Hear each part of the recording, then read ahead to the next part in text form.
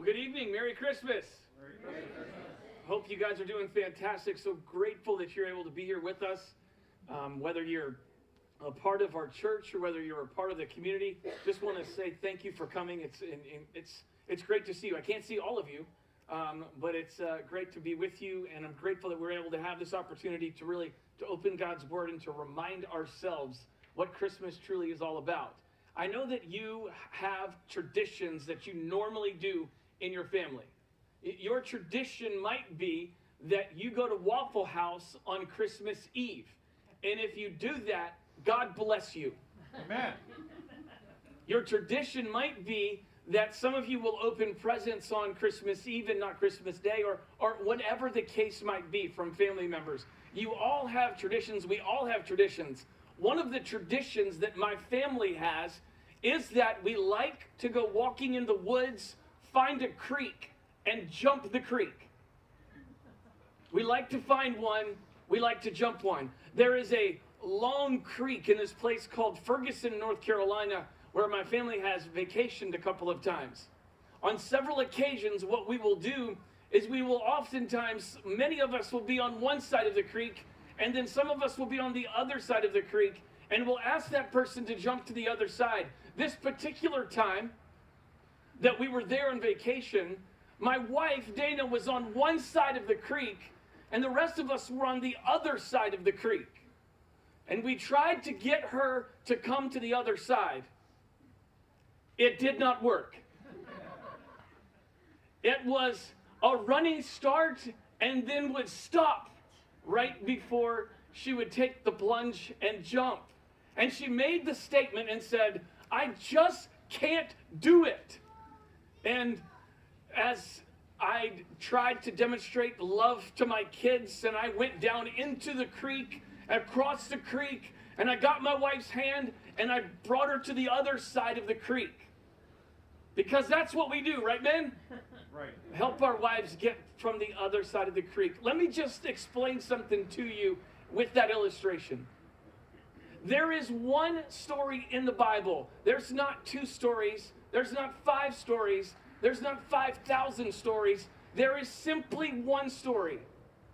And that one story is how God in heaven came down as Jesus to get us from one side of the creek, if you will, to the other side. Because we can't get there on our own. It's impossible for that to take place. And so in essence, what I want you to hear and what I want you to see, and I want you to be reminded of, maybe for the 100th time you've heard this, or maybe even for the first time, that I want to remind you of the one story that is all wrapped up in Scripture, and that is the great rescue of God. And what God did when he saw that we had a problem that we could not fix ourselves. That problem being sin. And what I want to do is the verses that Teresa just read to close out that section of our reading, I want to focus on three verses of John 1, verses 14 through 18. I want to focus on 14, 16, and 17. And I really want to point out three things for you and us this Christmas that we can celebrate together. The very first thing that I want you to see is found in verse 14. And I want you to see and I want you to recognize that Jesus came to us. We did not come to him. Jesus came to us. All of the religions of the world will tell you that you must do this in order to get to God. And God is saying to you and to me, no, this is what I'm going to do. I'm going to do this by coming into the world as a baby, swaddled in clothes, in an inn, in a stable, because there's no room in the inn. Came in as a baby and went out as a victorious Savior. And what I want us to see really clearly in verse 14, is that Jesus came to us. Romans 3:23 says that there's a huge problem, and that problem is sin, and there's nothing you nor I can do about that. It is a problem. It is a big problem. There's a giant chasm. And so But God, we like to use that term when we look in the scriptures. When we see a big problem, we love to see a big God who has a big solution, and it's a perfect solution. And that solution is that God came to us. And that's what we celebrate in Jesus. Now listen, the verse in verse 14 says, and the Word became flesh and dwelt among us. I literally could not wait to tell you what the word dwelt meant in the original language of Greek. When I was in seminary, they told you never to use the Greek language in a message. But I could not help but tell you that the word dwelt means that God came and set up wait for it, a tent among his people. Did you get that? It truly means that God came to set up a tent. He came to dwell with us. It wasn't a temporary tent like you might use with camping. It was a permanent residence. He came to defeat sin, death, and Satan so that you and I could do what? Get to the other side. How do we get there? Because Jesus came to us. God came to us through Jesus. Second thing that I want you to see that this text is really full of. It says Jesus is full of grace and truth. I want you to look in 14 with me one more time. If you'll let me read that to you. So, and the Word became flesh and dwelt among us. And we have seen his glory as the only Son from the Father. Here it is, full of grace and truth. Verse 17. For the law was given through Moses, but grace and truth came through Jesus. And so the word grace is defined as getting something that we do not deserve. Getting something that we do not deserve. He is the only one that can take away our sins. He's the only one that can make things right. He's the only one that can do that. And in his grace, he gives us another chance. Because grace is recognizing that yes, we've messed up, but God says, I'm full of grace, so I'm full of giving you another chance. So if you're here and you said, hey, I've blown it, Matt, you have no idea what I've done. No, I don't know all that you've done, but I do read the scriptures and I see all that he has done. And no matter what you have done or what we have done, what he has done overshadows that sin that is ensnared us and entangled us. The Bible says that he is full of grace. You know what I like to do? I like to go play golf occasionally. I'm terrible. Really bad. And on occasion, I will go up to a hole where water is involved. I will then take this really nice golf ball, put it in my bag, and get out a really bad golf ball because I am very convinced that I'm going to hit it in the water. And sometimes when I go play golf with my friend Paul Rim, I will be out there and I'll get up there and I'll swing, and sure enough, it skips into the water.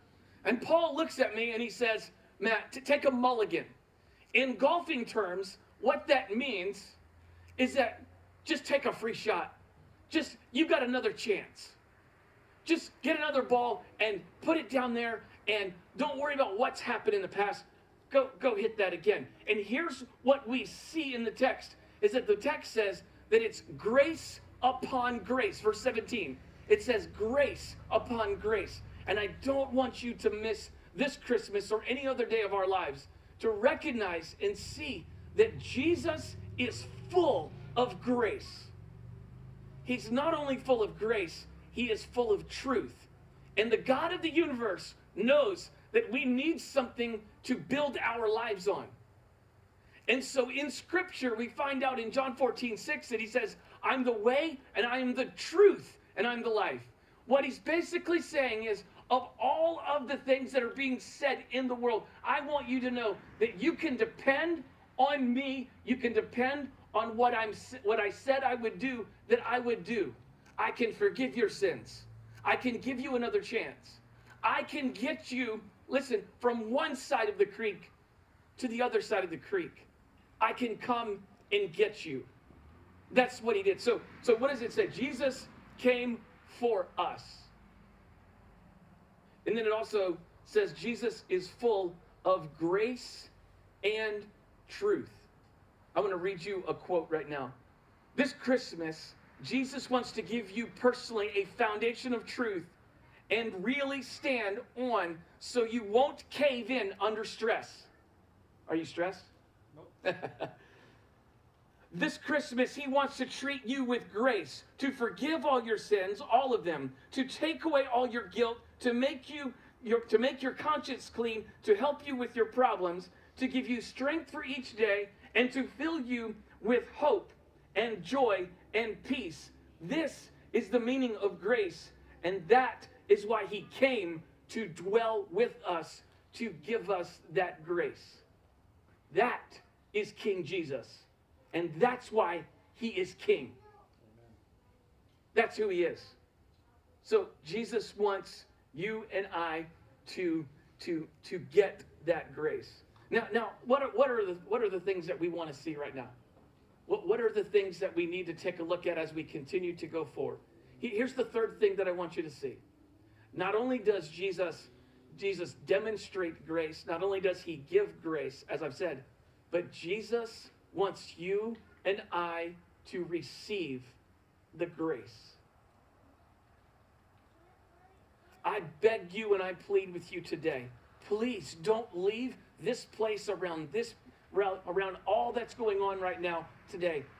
Don't leave without understanding. Have you received the grace that is available to you?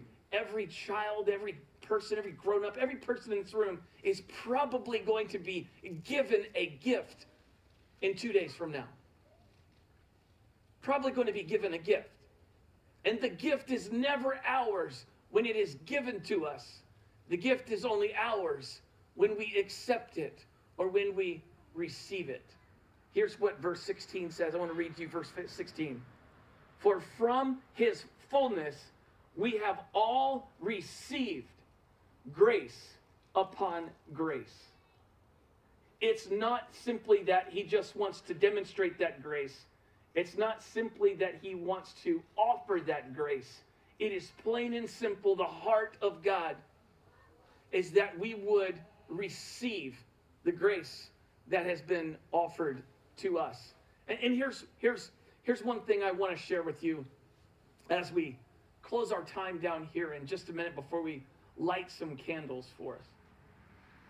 A couple of weeks ago, I was speaking and I was telling you a story about having a flat tire, and I want to expand on that situation and what happened to me to really just to drive our message home tonight.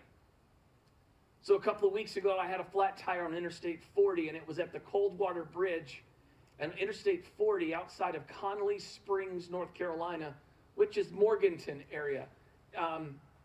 It was a really bad curve on Interstate 40. And I was in the outside lane. My tire went flat. I had to get over. I got off on the shoulder of the road. The shoulder was really, really small. I got over on the shoulder of the road. My tire was not flat. It was completely flat. I mean, there was a hole like this big in my tire, and it was flat. I was on the really, really narrow part of the road, and I realized, okay, this is a pretty dangerous situation. So I called the Star HP Highway Patrol. And I called them and I told them and I told the operator and I said, listen, I need you to know something, that I am stuck on the side of the road and I'm in a really dangerous place. I'm trying to get my tire changed, but I just think it would be wise if a cop would come or a state trooper would come and just kind of slow people down as I'm trying to get the tire changed. And sure enough, this cop came out of nowhere, lights blazing, pulls up behind me. He's sitting behind me. I mean, the lights were just flashing. It was getting ready. The sun was setting. It was around 4 o'clock in the afternoon. And I was like, man, I need to get this tire changed and get off this road. And this cop came up. The car was lit up. You could see it for miles. And he was parked right behind me. And he comes up to me and he says this. He says, wow. He said, when I heard that you were at the Coldwater Street Bridge, I jumped in my car and I came as fast as I could, because we, in my profession, call this place the Bermuda Triangle because we lose so many people here to accidents and deaths. I wanted to come and make sure that you were okay. I want to tell you something. As the sun began to set and the lights of his car were just going, and how he came to help me, it made me realize that there's a God in heaven who has looked down on you and me and sees that we're in a very difficult situation because we have sin, and a holy God cannot allow sin into heaven, and he must do something about it. And he did. Amen. And he did. He sent, as the video said through one of those children, he sent a rescuer. And he is good. And he is able to rescue anyone and everyone from whatever we have done. And here's what he asks. I just want you to receive the grace upon grace that I give you. I'm full of grace, and I want to give you that. And he wants us to receive that. My challenge for you tonight is, if you've never accepted Jesus Christ as your personal Lord and Savior, I'm asking you, I would beg you to just bow your head and ask him, Jesus, please save me from my sins. And I tell you this right now, he will do that, because that's what he said he would do. And what I want us to do during this last two songs that we're going to sing, what we're going to do is we're going to get our candles ready. We're going to declare that Jesus is the light of the world, and in him there is no darkness. I want you to recognize that Jesus came for us, that Jesus is full of grace and truth, and Jesus' desire is for you and for me to receive that grace and that truth, to receive that rescuer. And as we sing this song, my prayer is that your relationship with Jesus would be encouraged. And if you don't have one, that you would enter in one by receiving him right now. So our band is going to come. I'm going to invite them to go ahead and make their way to the stage. What I'm going to do is, what we're going to do is, we are going to turn out all of the lights in just a second. Here, that all the lights that are on. We will then turn our lights on. So why don't we go ahead and let's start that right now as the band gets ready. And let's go ahead and light to celebrate that King Jesus is the light of the world. And in him there is no darkness. I'm going to pray for us, and you go ahead and continue to light and help your neighbor get their candle lit. And I'm going to go ahead and pray for us, and then the band is going to lead us. Jesus, I thank you for the opportunity that we have to praise your holy name, to talk about you, to sing about you, and to praise you. Lord, we love you. We thank you for all that you are. We declare that you and you alone, no one else, we are not the light of the world. You are the light of the world. And in you, there is no darkness. In Jesus' name I pray. Amen.